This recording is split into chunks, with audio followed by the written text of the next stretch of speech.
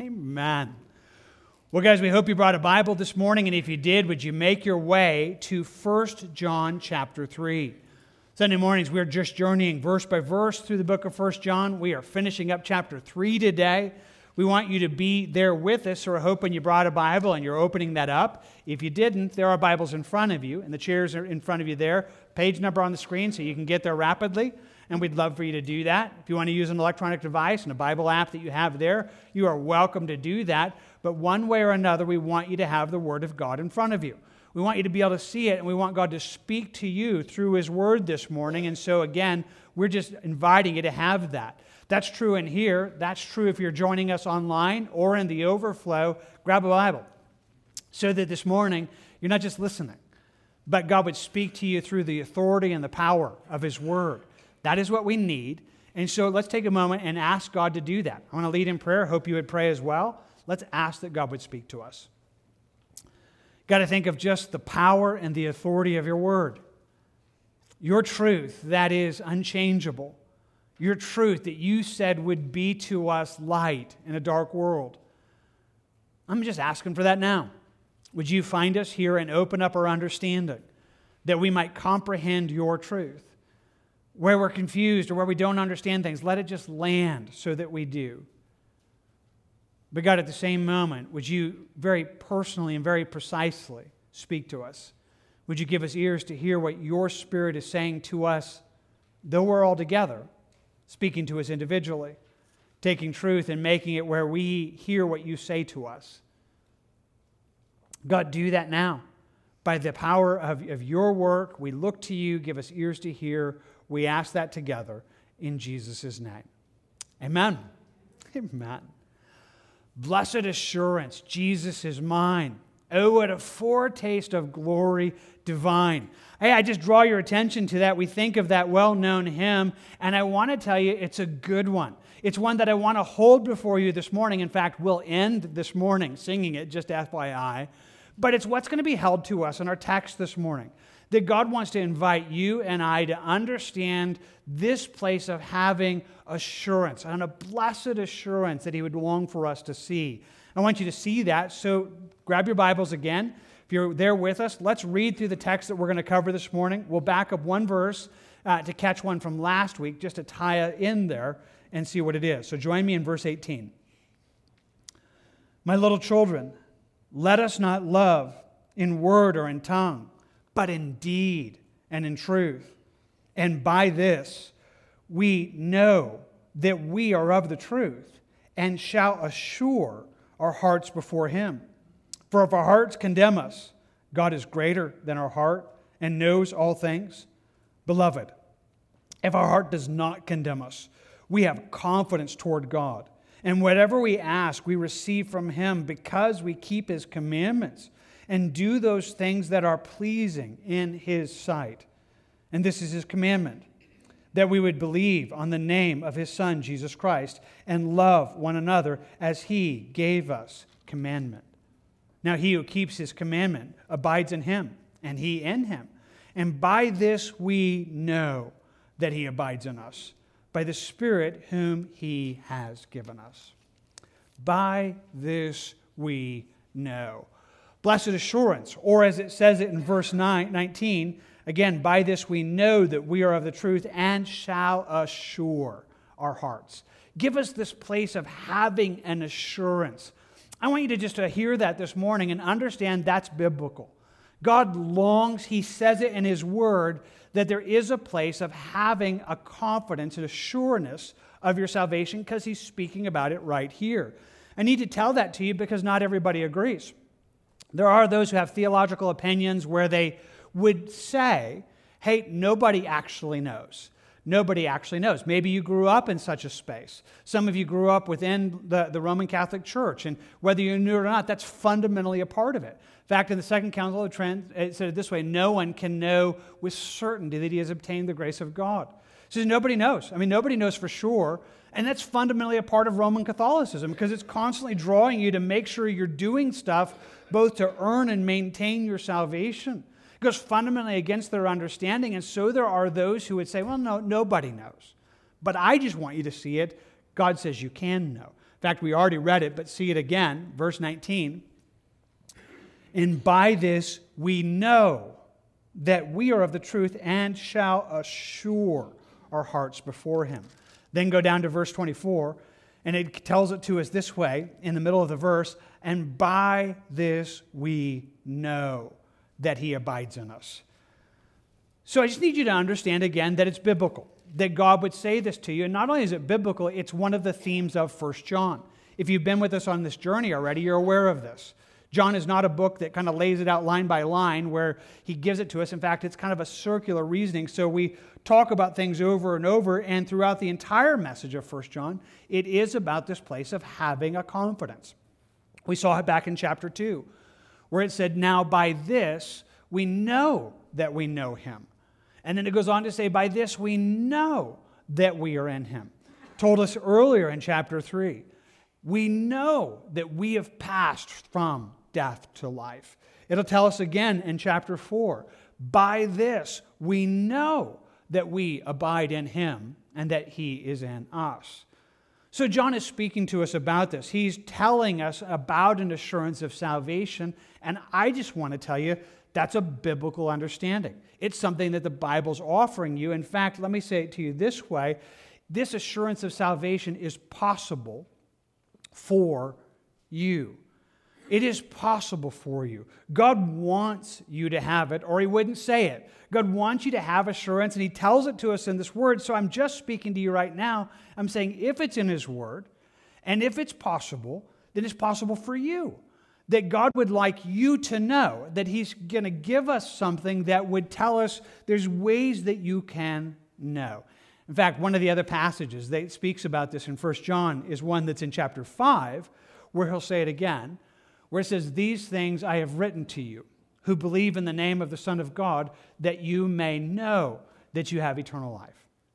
So he's just letting us know, hey, this is why I've written this. This is the reason of 1 John, and I just want you to hear it personally. That you may know that you have eternal life. I just want you to hear that. I just want you to hear, it's like I want you to know this. I'm inviting you into a space that would be there. So assurance of salvation, it's a biblical reality. It's a possible reality. But let me say it another way. And I know I'm not speaking to everybody, but I pretty much have a sense that as I was preparing this message that God had me speaking to somebody. And I want to just say it to you this way. You should want this. It's desirable. That the assurance of salvation is something you should want to have. Now, you might be thinking, well, of course, Jim, I want that. Well, see, here's the deal. For somebody right now, you're actually afraid of it. You're actually afraid of it because you're thinking, hey, if I have confidence, wouldn't that make me lazy? If I have confidence, wouldn't that undo the motivation to try to be good or try to go to church or try to read my Bible? I mean, if I had confidence, wouldn't that just get in the way of that? Now, hear me clearly. Fear is a real motivation. It's a real motivation, but it's a poor motivation. It's not the motivation that he has for you in Christ. Well, I ought to preface this and say it this way. If you're here this morning and you're outside of Christ and you don't have a relationship with Jesus, you should be afraid. God calls you to be afraid of judgment, to be afraid of hell, because that is where you land right now. And fear is a good thing for you to have. Like, you should be afraid. But if you know Jesus, that is no longer where he wants you to be. Fear is no longer meant to be the motivation of your life, your Christianity. In Christ, it's not fear, but it's love. That instead of being afraid of judgment or afraid of things coming, we now operate on an entirely different principle. It will tell us in chapter 4 this way, there is no fear in love, but perfect love casts out fear, because fear involves torment. But he who fears has not been made perfect in love. It says if you're afraid of torment. You're afraid of the possibility of facing judgment. And if that's where you are, you're not walking in love. The love of God is not that which is propelling your life in the way that God wants it to. He's wanting to rescue you from this because fear is no longer what is meant to motivate our Christianity. It's now that we love God and we love people, and it's genuine, it's real, and it's a far better, lasting, real motivation. So I just want to tell you, you should want it. You should want that this morning. You should want it. Well, not only should you want it, he gives us a few reasons of what it would do. See, if you have this assurance of salvation, it gives you confidence. Notice in verse 21, he gives it to us this way. Beloved, if our heart does not condemn us, we have confidence toward God. This is one of the amazing things that would happen is if you have this, it gives you a confidence first and foremost in your relationship with God. That there's a sense that you recognize being in His presence, belonging to Him, being His child, that even your approach to Him becomes one that is a confident approach. I like the way the book of Hebrews gives it to us. It says, let us therefore come boldly to the throne of grace. And I just want you to pause and think about it this way. This is what He wants in Christ. That God is God. He stands on His throne. His throne is a throne of grace. But in Christ, there's a space that we enter into that, not with fear and trepidation, not with like, okay, lightning going to fall and the floor going to open up and eat me, He's like, I want you to come boldly, confidently, freely. There's a space that you come, and I'm telling you, you can't do that unless you know you're in Christ. You can't enjoy that. And so he's saying, if you have this assurance, he says, then you will have this confidence before God. You'll have a confidence towards Him. And I pause and just say, that is so big. I could literally spend the rest of the morning right there talking to you about how amazing this is, what that would do for you, the reality that's there. Words fail in many ways, but I'm telling you, it's better than words can say. To have a confidence toward God, to have a confidence in your relationship with God, it's amazing. But it's more than that. Not only do you have a confidence in approaching God, keep going, just reading it again in verse 21.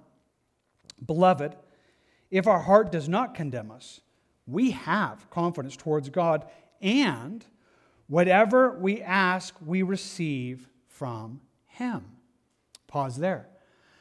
Not only does assurance give us confidence before God, it gives us confidence in prayer. It gives us a confidence that we recognize who we are, and because of who we are in Christ, we have access to pray. We get to pray in Jesus' name. We get to come and pray in Him, but that's ours solidly in Christ. In fact, if you were reading a moment ago there in Hebrews, that's actually what the verse is about. It says, let us therefore come boldly to the throne of grace. How? Why? That we may obtain mercy and find grace to help in time of need. If you know who you are and you know the access you have in Christ, it says you should come. You should come boldly, often. You should just be praying, seeking, finding help in His presence. It's an amazing space. Now, I need to say this. The struggle with doubting salvation is really common, almost universal. I just want to make sure that you don't think you're the only one. These questions that many wrestle through are very, very real. And sometimes it happens right here. I wonder if it's happened to you. Maybe even this week. You were getting ready to pray. You were thinking about praying, asking God for help. And right when you started to pray, it just began to kind of pile in. What right have I to pray? What right have I to talk to God about anything? Look at who I am. Do I even have access? Do I know Him? Who am I that I think that God should even hear me? And right at the moment you were getting ready to pray, you were undone. You were undone. Why? Because you didn't know. You didn't have a confidence of your salvation. And honestly, it does it this way so often. He's going to tell us, hey, if we know this, when we have those things which we ask, which is not a place that we get everything we're praying for. John's going to tell us that more later in 1 John. We're praying according to His will. But it's still a place of prayer. Prayer becomes powerful when you know you're in Christ. Let me add to it this. Not only is it this place where we have this assurance of God in prayer, it gives us confidence in His promises. That if you know you're His, then the promises are yours to claim. If you doubt you're His, then the promises are not yours. In fact, you find yourself struggling with it. I think about some of the most amazing promises. One of the well-known ones is like Romans 8:28. It says, and we know that all things work together for good. It's a great promise, right? We love that. Everything is working together for good. But there's a problem. It's not actually for everybody. He says everything is working together for good to those who love God, to those who are the called according to His purpose. In other words, right now, please hear me. Everything is not working for good for everybody. If you don't know Jesus, it is not so in your life. It doesn't work that way. If you know Jesus and you're honestly His, whether you see it or not, God is amazing. He is working everything together for good. And it's one of those promises that you can kind of just bathe in at times. It's like, okay, I don't know why. I don't know what he's doing. I don't know where this is going, but it's good. But here's the problem. If you doubt you're his, then right there you're like, well, but what if it's not really mine? What if I'm not part of the cult? What if I'm not actually his? Well, then not everything's working for good, and then there's no hope at all. And you find yourself at the very moment that you're right on the cusp of just having hope, having it robbed right out from underneath you because you're just not confident in your salvation. And so he's telling us right now, if we would have this confidence, it would meet us. It would meet us in this relationship with God, in prayer, in his word, and it would carry us through life. I think about it this way. Some of you have started reading, you read with us in the daily Bible reading, and if so, then you have started the book of Job with us. And some of you are excited, and some of you are like, oh no, I know where this is going. I know what's about to happen. This is going to be a tough book, and we're going to see somebody go through some hard spaces. That's true. But Job, even in the midst of his suffering, he had confidence.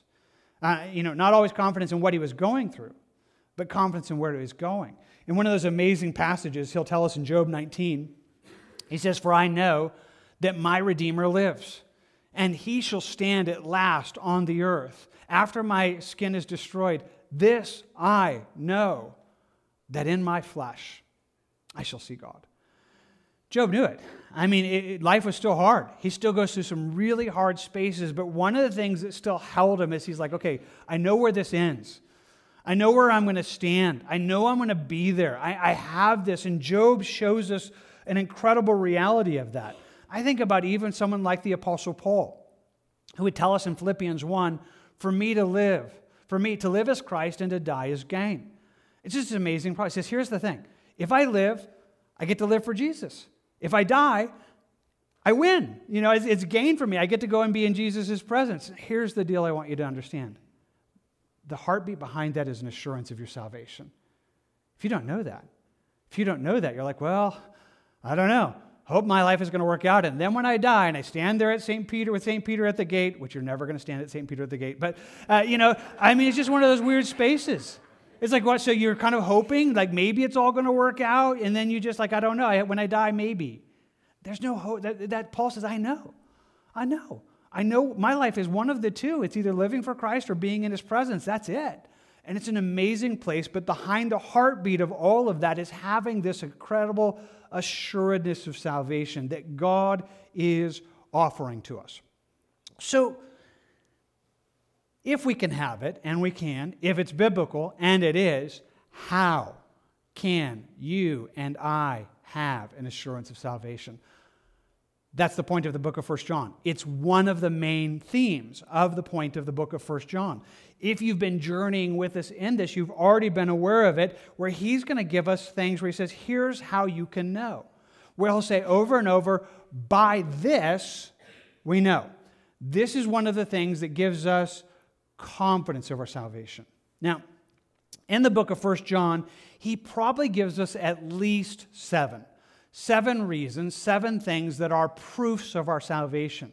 Now, if you've been journeying with us, we've already worked our way through some of them. In fact, through the first 5. And I want to tell you that because I'm going to quickly go over them with you and then reference the final 2 because he actually mentions all 7 here in this text. But again, it's been this journey, so if some of this is like, well, Jim, I need to know more about that. Well, we've covered them. Go back and get the other ones. We did whole messages on some of these, and we still have 2 more to come, and we'll dive deeper into them. Nevertheless, it is helpful just to kind of catalog it and say, okay, so what are the things that can give us confidence of salvation? Well, this is what God tells us in 1 John. The first one is that you would keep the Word of God, that the Word of God would be powerful in your life. Notice down there in verse 22. In our text it says, and whatever we ask, we receive from him, notice, because we keep his commandments.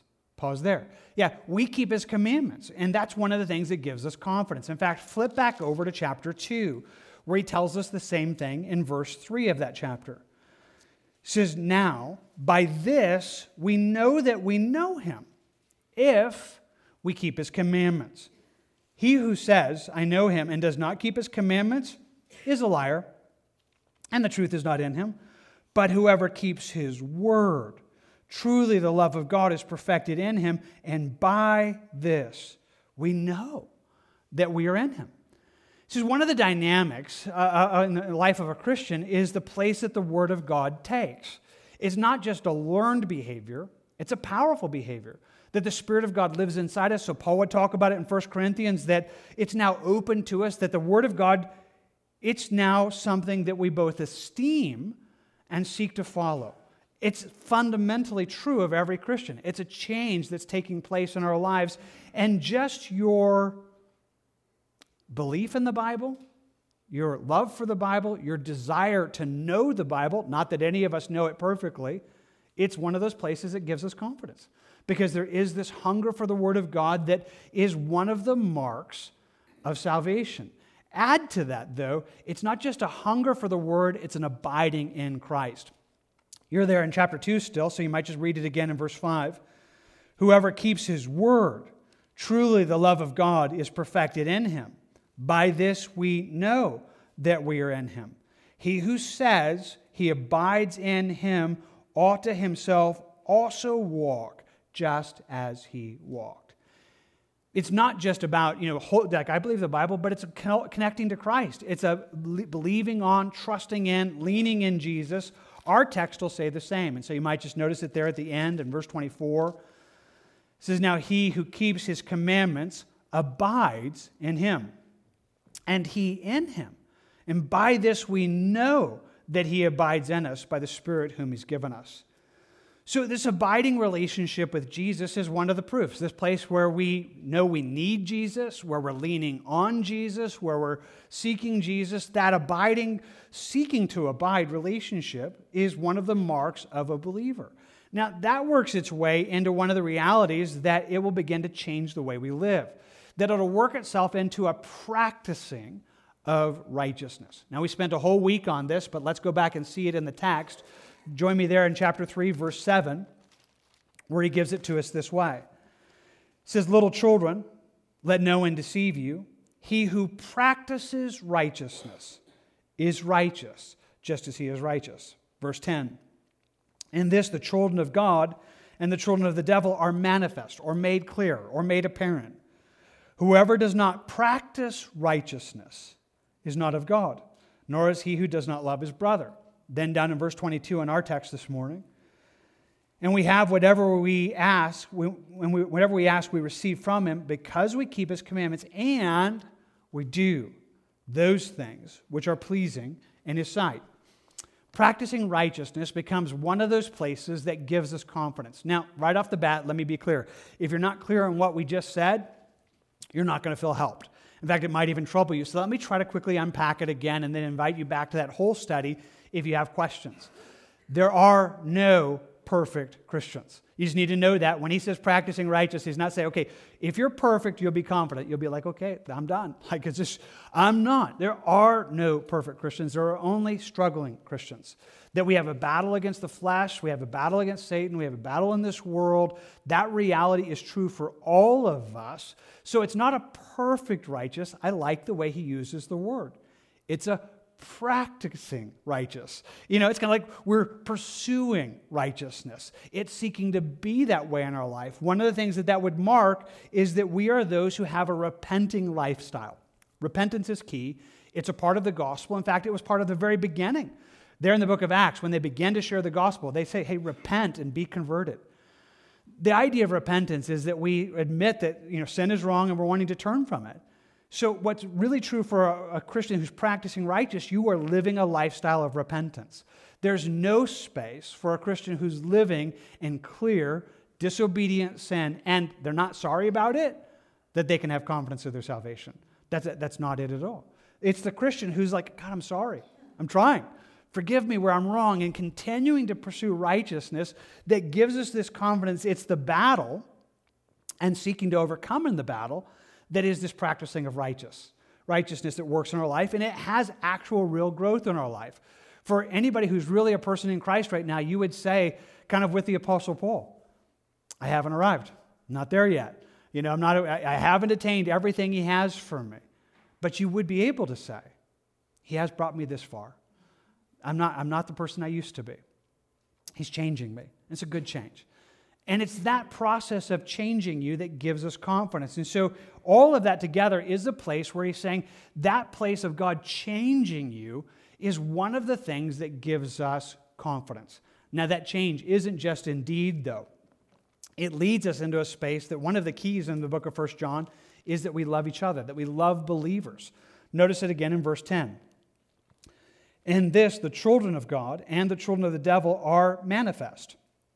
Whoever does not practice righteousness is not of God, nor is he who does not love his brother. Then in verse 14, we know that we have passed from death to life because we love the brethren. He who does not love his brother abides in death. Whoever hates his brother is a murderer, and you know that no murderer has eternal life abiding in him. He'll refer to it again down there in verse 23 in our text this morning. And this is the commandment, that we should believe on the name of his Son, Jesus Christ, and love one another.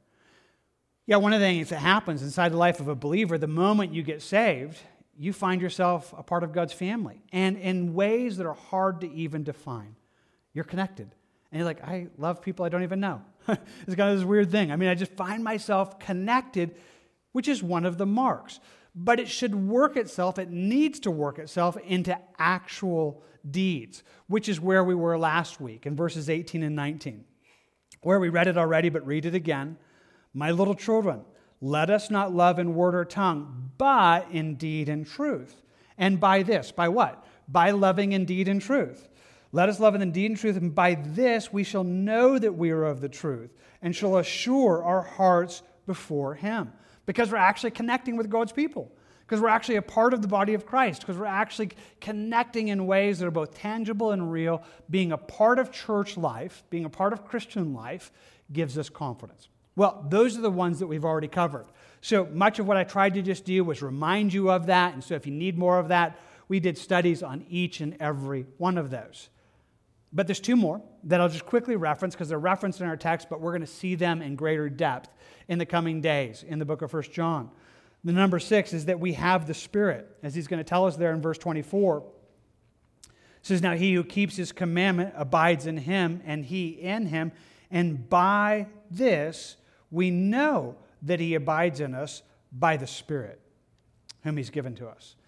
That the mark of the work of the Spirit of God in our lives is one of the marks of it. Every Christian has the Spirit of God living in him. Paul will tell us in Romans 8, you don't have the Spirit, you're not his. It's a true spiritual dynamic that is one of the marks of a believer. And then he lands at the 7th there in verse 23. It says, and this is the commandment, that we should believe on the name of his Son, Jesus Christ. So interestingly enough, when you talk about assurance of salvation, for many people, they begin with the number 7. Now, let's just be clear. Believing on the name of Jesus, believing in Jesus probably is the most important. It is in many ways the high water mark of assurance of salvation. It is what's definitely there, this place of it. And John's going to talk to us about this. He says, you got to really believe. Not just in some kind of Christ spirit kind of thing, not something in Christ consciousness kind of thing. You got to believe that Jesus came physically, that he died on the cross, that he rose from the grave, stuff that we're going to talk about in these next weeks. That belief, that confession of Christ is one of the things that without that there is no confidence of salvation. But in that there is. Well, more on that because that's yet to come furthermore in 1 John. But I just want you to pause and just say, okay, there's the list. There's probably a couple more if you wanted to look deeper, but this is the clear list in 1 John. Every time he tells us, by this you know. By this you know, these are the things. So two things I want to make sure that you're noticing in this list, and some things that we've already talked about, but just reminding you. And the first is this, salvation. And the assurance of salvation, they are not necessarily the same thing. Hear me clearly.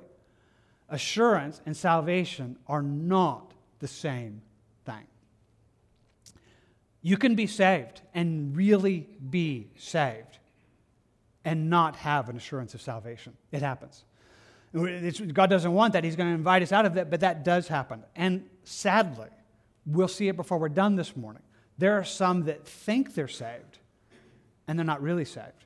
There's some that have a assurance, but it's a false assurance without a lack of real salvation.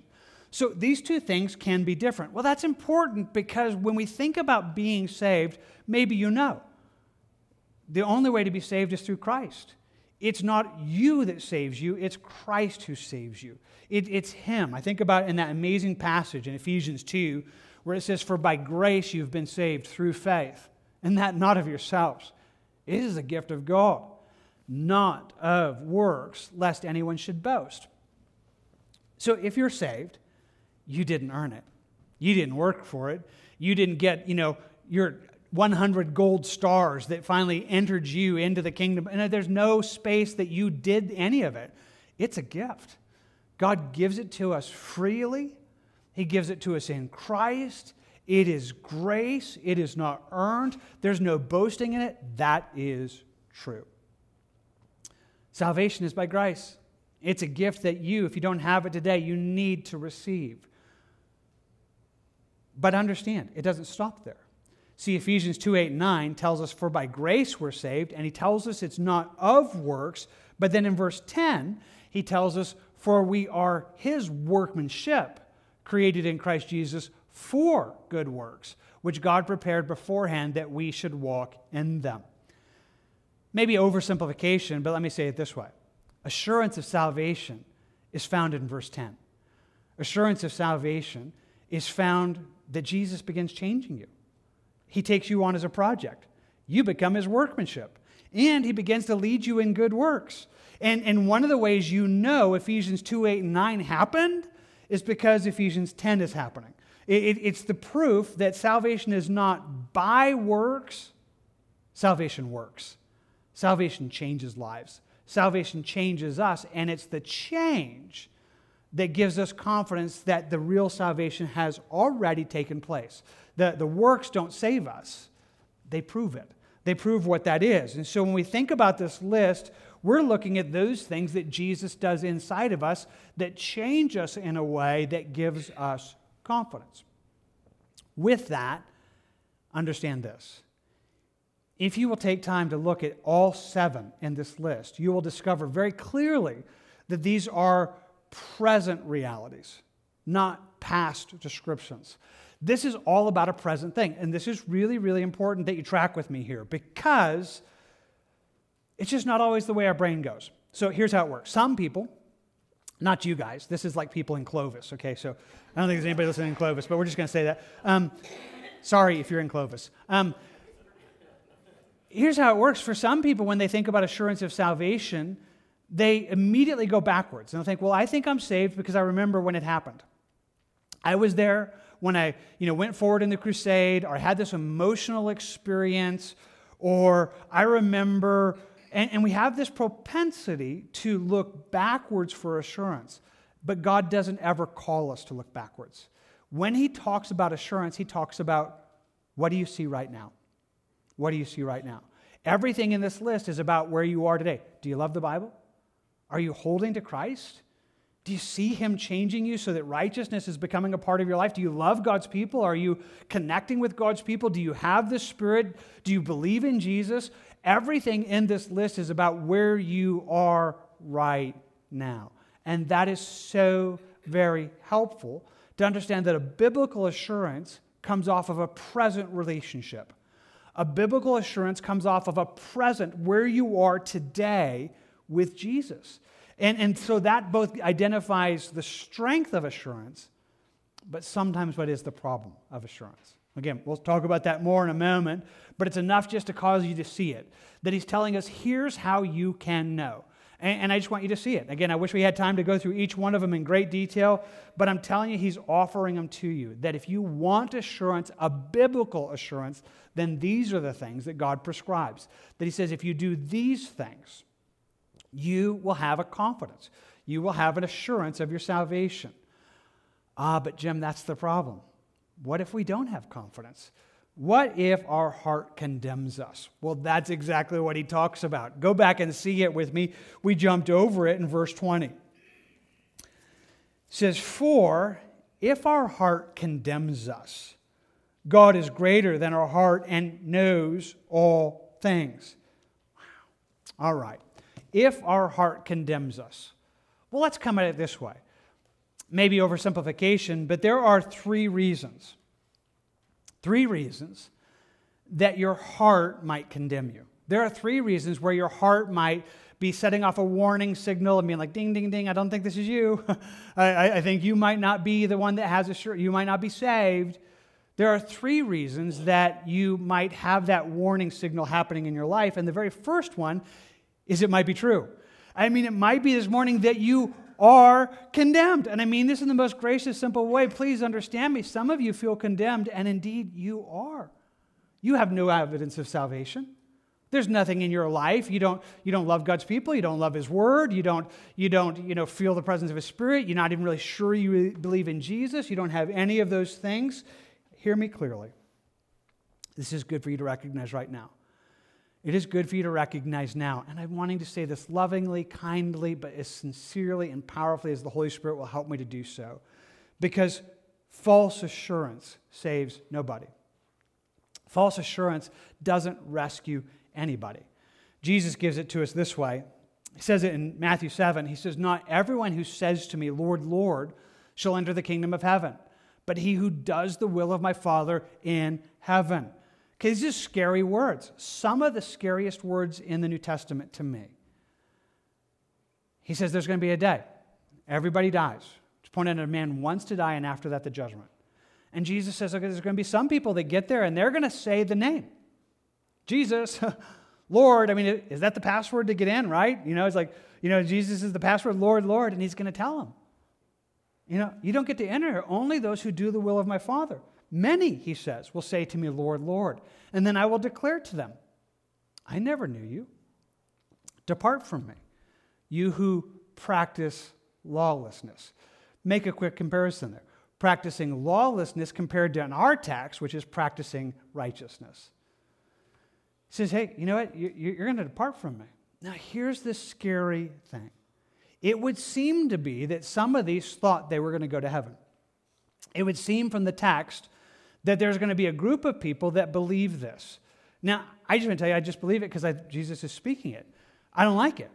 I don't like it at all. I'm just going to be very clear. I wish He said it differently. I wish He had said, there's going to be a couple people. There's going to be a couple that are there.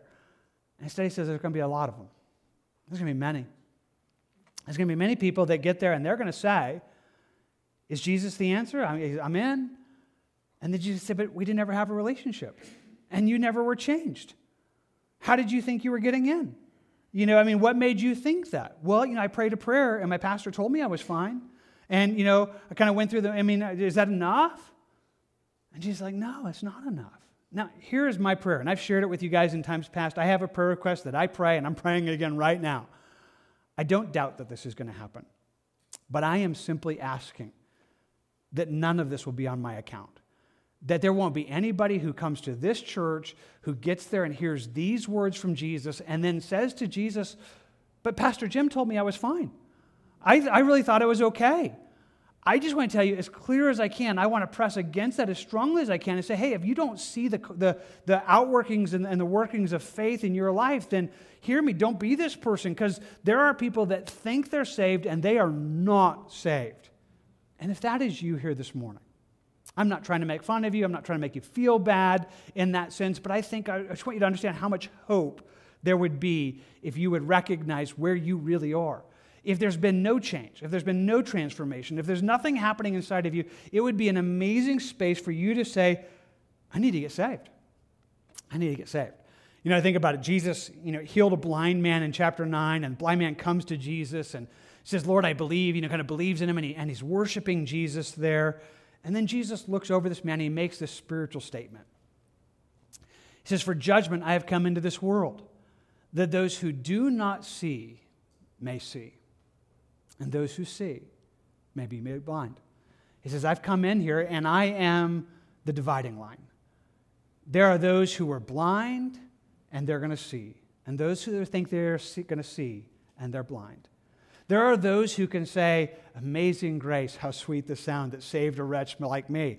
I once was lost, and now I'm found. I was blind, now I see.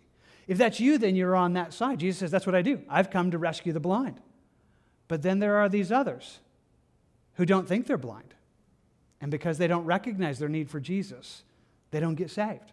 They don't get saved.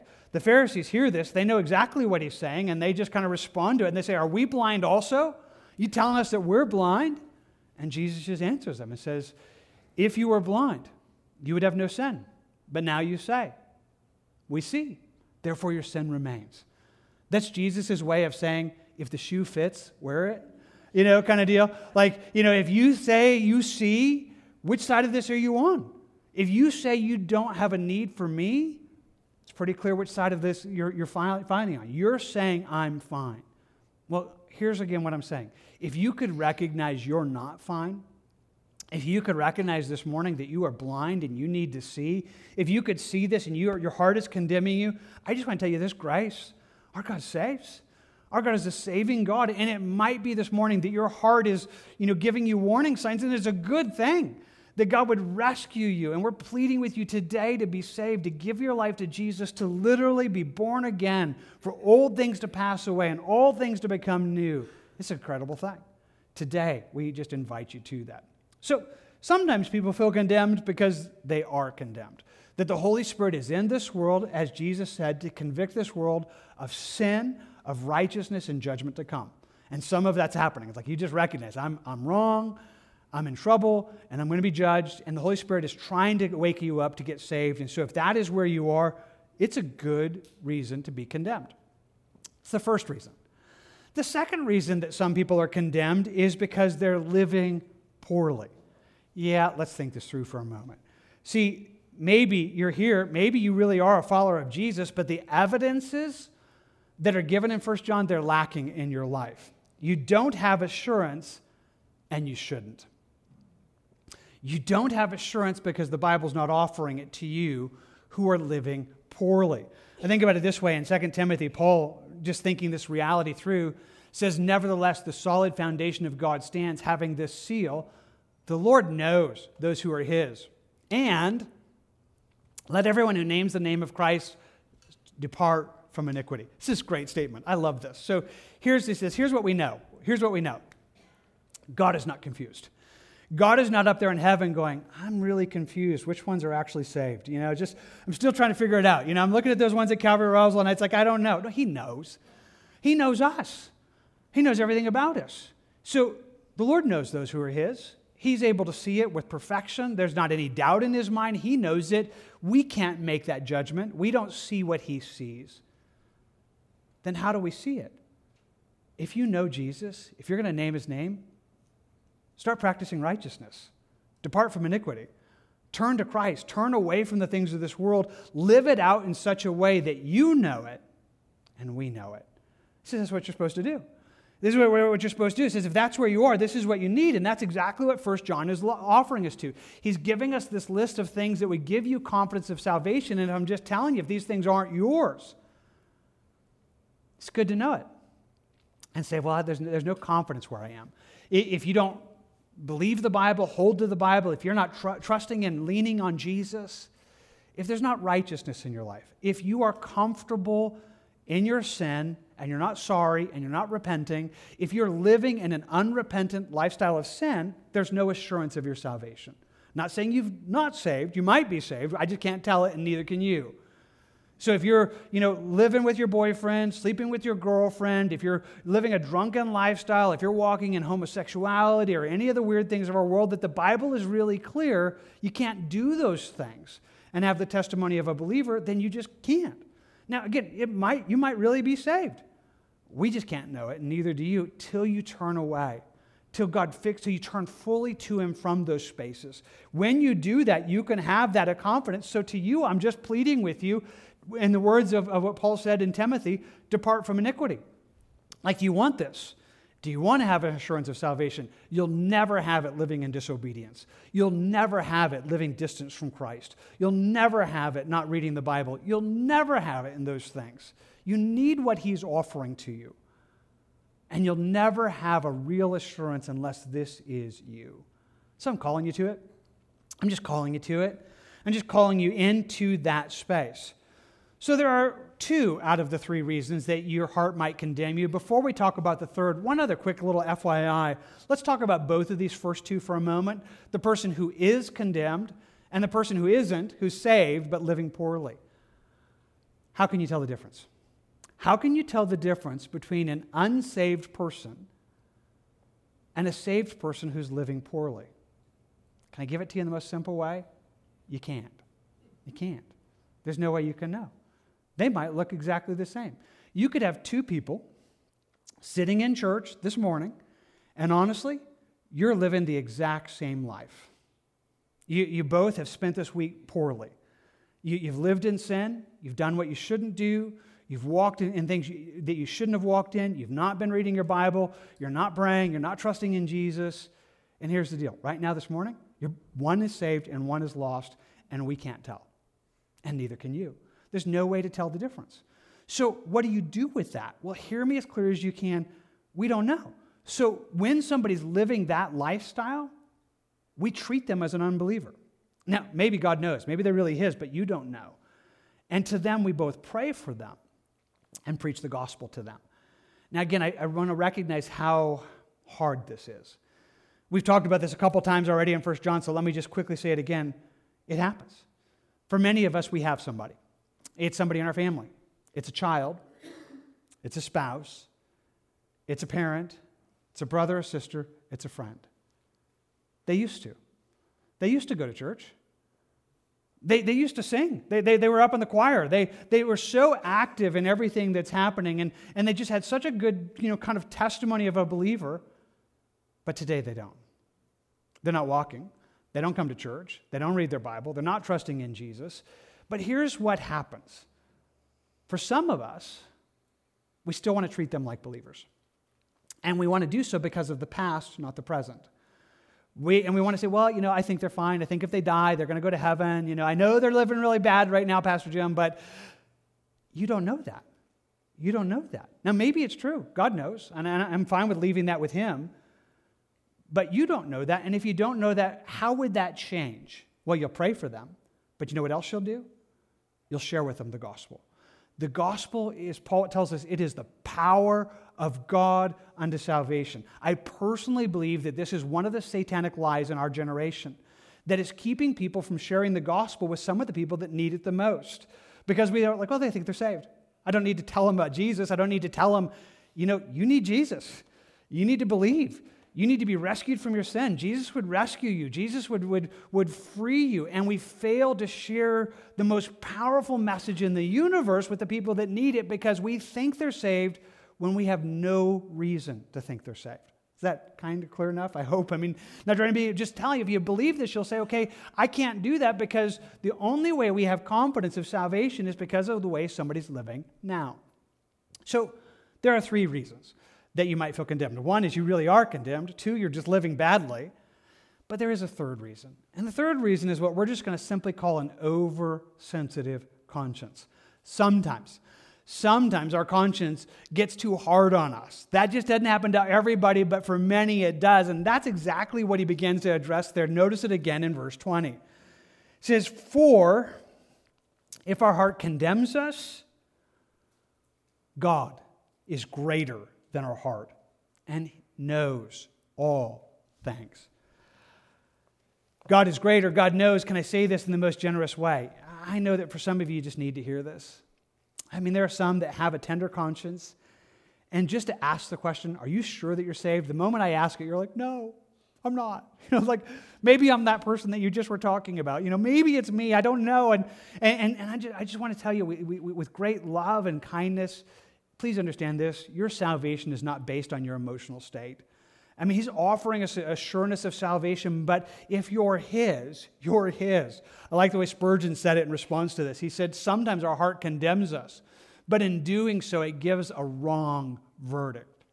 And then we have to have the satisfaction of being able to take the case into the higher court, for God is greater than our heart, and He knows all things.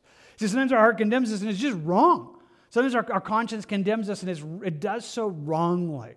We have to trust God. And he invites us into that. Martin Luther, in his own struggles, and he struggled with this sometimes, he said, sometimes the devil interprets the best things badly and bad things well. weakens good things and makes much of the things that are bad. From a little laughter, he can make eternal damnation. Satan is busy in this whole process of condemnation. This is one of the things he does. And so he says, sometimes he messes us all up. I mean, we just laugh at something we shouldn't laugh at, and then pretty soon Satan's like, you're not saved. Look at you. You call yourself a Christian. You are not a Christian. And we're like, oh, you're right.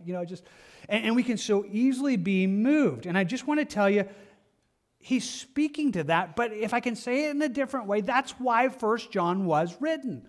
He's written to us so that we begin to base the reason that we have confidence not on our emotional state, but on truth. Now, I recognize, as I quickly draw you back to the list of 7 things, for somebody, it's still not going to help. You're still going to be like, I don't know. Maybe I don't do any of those things well. I'm sorry. Not trying to be, I just know that you're there, and please know God knows you. And if you're His, and nothing's going to change that. But as He gives us these things, please understand, none of these are talking about being perfect. None of these are describing a Christian who's doing everything right. All of them just describe a very real Christian life. So here's what we would do. If I could sit down with you and you're like, Jim, I don't know. Am I saved? Am I not saved? Well, we could have a conversation. I could say, so do you believe in the Bible? Do you believe that the Bible is the Word of God and it's true and what it tells us is right? And if you're like, well, yeah, that's confidence number 1. Do you believe you need Jesus? That Jesus is the only way that you're saved and He's the only way that you can do life and that you need Jesus all the time? If you can say, yes, that's abiding in Jesus. I mean, you're not doing it perfectly. None of us are doing it perfectly. But if you know you need Him all the time, that's a good thing. Are you practicing righteousness? And again, I know somebody's like, no, that's my problem. Now, I'm not saying are you perfect. Are you repenting? Are you uncomfortable with your sin so that every day you're like, God, I'm so sorry. Did you see me behave again? Did you see me get all mean again? Or I lost my temper? Are you uncomfortable with your sin so that you're repenting of your sin and you're dealing with it daily and you're watching Him grow you? That's practicing righteousness. If you're fighting sin, that's a good mark. That's practicing righteousness. Are you doing so that you now find yourself that you actually love God's people in ways that you can't define? It's like, I don't even know them. I think I like them. It's weird. It's kind of a weird deal. I don't even know what happened there. It's like, well, that's a good mark. Are you actively involved with God's people? Like, do you go to church and you connect with people and you partner in life with them? You pray for them. You let them pray for you? That's a good mark. That's a good mark. That's one of the things that should give you confidence. Do you know something of the power of the Holy Spirit? That He's really inside of you? More on that to come, but yeah, it's real. Do you believe in Jesus? That you know that He came and died on the cross and you've put your confidence in Him. If you can say yes to these things, then you would say, well, I think I might be saved then. Like a moment ago, if I'm just going to base my salvation on my emotional state, like I feel saved, I'm in trouble. But if I can look there and say, well, not perfectly, I got room to grow, so do all, but if I can look at the list and say, yeah, those things are me. If those things do mark my life, then I could have confidence. I could have confidence not based on my emotional state, but on what God is offering to you. And I'm just telling you, He's giving this to you because He's recognizing the possibility that could keep you back from entering into the space of having this blessed assurance. And so, hear it again. He's just laying it out to us. He's given it to us, this incredible place where we could have assurance, where we could know that we know by these 7 things that are there and overcome even a heart that would condemn us. He's offering that to us. Do you have this? Do you have a confidence of salvation? If you don't, can I tell you, this is serious. You should do whatever it takes to get that. Charles Spurgeon said it this way: if any man is not sure that he is in Christ, it ought not be easy one moment until he's sure. Like if you don't know, you should not be comfortable. You should be like, I gotta know. I have to know. Dear friend, he goes on and says, without the fullest confidence as to your saved condition, you have no right to be at ease. And I pray you may never be so. This is a matter too important to be left undecided. This is a matter that's too important to think, I hope so. I hope I'm going to be right with Jesus when I get it. Really? Like forever, heaven and hell? This is too serious. Like you should not be okay with not knowing. You should do whatever it takes to get to the space that you are confident in your salvation. I think about it this way. Paul would call us to this. In 2 Corinthians 13, he says, examine yourselves as to whether you are in the faith. Test yourselves. Do you not know yourselves that Jesus Christ is in you? Unless indeed you are disqualified. He says you should really test. Like, okay, am I real? Do I have a real faith? He says, unless you're not. If you're not, then get saved. But he says, I want you to know this. I trust that you will know that we are not disqualified, that there ought to be a space both by recognizing him, but even you. And I'll just say it this way, my hope and confidence is that for many of you, you'd come to this space and recognize that you would have this. But I hold it out to you again. Let me say it in entirely different words. Peter addresses the same thing in 2 Peter at the first part of his letter. And he talks about this amazing salvation we have, this incredible access that we have in Christ. And he says, but also, for this very reason, giving all diligence, add to your faith virtue, to your virtue knowledge, to knowledge self-control, to self-control perseverance, to perseverance godliness, to godliness brotherly kindness, and to brotherly kindness love. Hey, without spending more time on it, that's Peter's list of the 7. I mean, we could pretty much say, the list that John gives us in 1 John about how you know that you know, that's the same thing that's here, different words. Like, grow. Like, grow in your faith. Like, grow in Christ. Grow in love. Grow in the things that God would have for you. And then he just says it this way. If you do that, if you grow, if these things are yours and abound, you will neither be barren nor unfruitful in the knowledge of our Lord Jesus Christ. Like, you won't waste your life. Your life will be good. It'll make a difference. Your life will be, because you're growing in the things of God, it's a great place to live. If you don't grow in these things, if you lack these things, then you're short-sighted, even to blindness, and has forgotten that he was cleansed from his old sins. It's just a warning. So there's Christians that get there. Do you forget what he did? Do you remember what he rescued you from? How could you just live without pursuing everything God has for you? You've forgotten what he's done. Don't let that be there. But, therefore, brethren, be even more diligent to make your call and election sure. For if you do these things, you will never stumble. Like, you should do everything you can to be sure of your salvation. Like, you should do whatever it takes to say, I want to know that I have this. You should do whatever it takes, because if you do these things, you will never stumble. For so, an entrance will be supplied to you abundantly into the everlasting kingdom of our Lord and Savior Jesus Christ. Wow. It says, here's what's going to happen. If you live well, when you die, it's going to be this celebration of entering into God's presence. Now, I think that's true for the person who enters into God's presence. But can I tell you, I think it's also practically true for those who are left behind. Can I tell it to you this way? One of the privileges I get as a pastor is I get to walk with people in funerals. I get to go through death. I get to watch people die. And I'm going to tell you it's a privilege, and it's an honor to be able to do so in the midst of that, but I can tell you it's different. I could break up funerals into 3 categories. There's 3 kinds of funerals I do. The first one is for the person that we don't know. The first person is they never really lived the life of a believer. They didn't really go to church. They didn't believe in the Bible. They didn't trust in all those things. Now, I never would do a funeral and tell people, hey, they're in hell. I understand the thief on the cross. I understand at the last moment they might be saved. I get that. But I also can tell you there's no confidence. So when that's the funeral I do, I can't share it. I can't share the hope. I'll never say, hey, we know where that person is. I'll speak to the people living. I'll speak the gospel to them. But it's a hard way to die when you're like, I don't know. I mean, it's very, very possible that they're not. It's very, very possible they're facing judgment right now. That's a hard funeral to do. That's the first. The second is the I hope so funeral. You know what I mean by this, right? It's the person that they kind of were a Christian and kind of weren't. I mean, they came to church sometimes and they did some things, but then they really weren't that much. And so you get there at the funeral and you're like, I hope they're okay. It's like, I mean, I know they believed. I know they went to church sometimes. They weren't totally serious about Jesus, but I can do those funerals and I can speak hope into that, especially through the lives that are there. But in the back of my mind, I'm just going to be honest, I'll do those funerals and think, I hope so.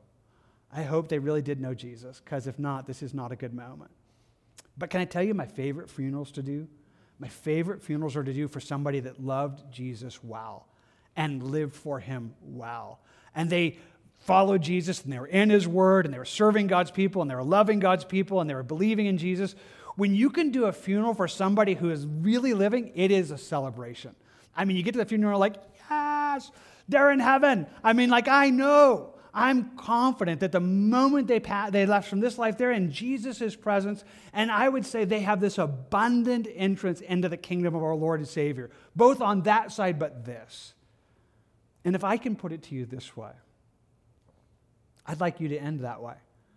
I don't want to get to do your funeral and be there and go, well, I hope so. Maybe, we'll know when we get to heaven. I would so much rather say, oh man, you just see these people. They loved his word. They loved his people. They zealously, walked with him. You just watch the way they lived their life. And man, it was just, I have confidence in them. That's how I want to end. That's how I want you to end. And that's what real assurance looks like. So it's right there that we'll close this morning. You can close your Bibles, your notebooks, and things that you have open, and we think about this assurance, and maybe in the simplest way, I just want to ask you which category you're in right now. Are you in that category? It's like, I don't know. Like, probably not. Oh, get saved. Are you in that middle place where it's like, maybe? Why would you do that? Why would you live so poorly that you don't know and we don't know? Or are you in that place that you know and that we know because of you? Well done. That's the life we want to live. We want to have this assurance of our salvation. And I'm just telling you, it's biblical. God's offering it to you, and he's offering it to you in a way that would be life-giving. It would give you confidence before God, confidence in prayer, confidence in his word, because you would know that you're his. That's what he has for you. That's what he wants for you. So would you take a moment and talk to him about that? I'll do the same. Then we'll close together in prayer and worship in just a moment.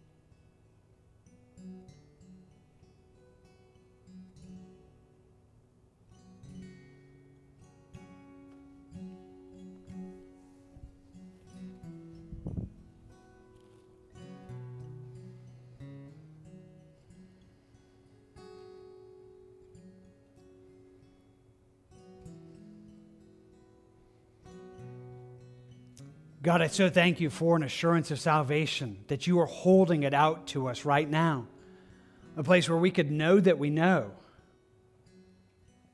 I begin by praying for those who don't know you, that there are those who right now, their conscience would have to testify that these things are not true of them.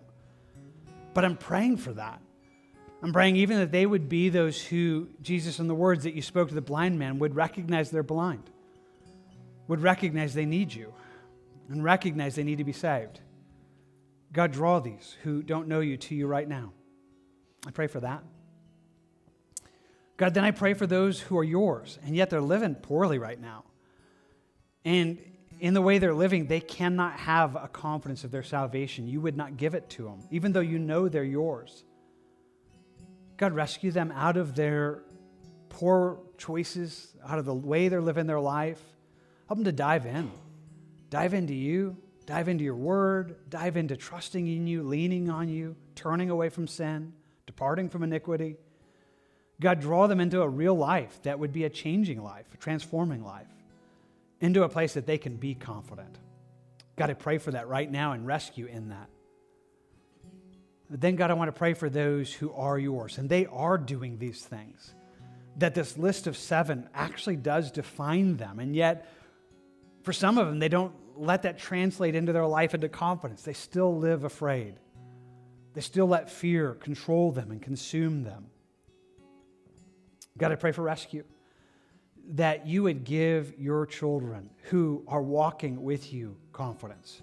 Confidence based on you, on this walk with you, on this love for you, and this reality of this life that is yours. God, a confidence that would give them confidence in your presence, confidence in prayer and your word. God, I believe it. And I pray that we'd so live our lives that an abundant entrance would be supplied to us when we die. That we both with joy would enter into your presence, but it would be joy for everybody who we leave behind, that we know where we are. God, I pray for more of that. I pray for such lives in us and such assurance given to us. I pray for it now, for me and for all of us here. We ask for it in Jesus' name. Amen.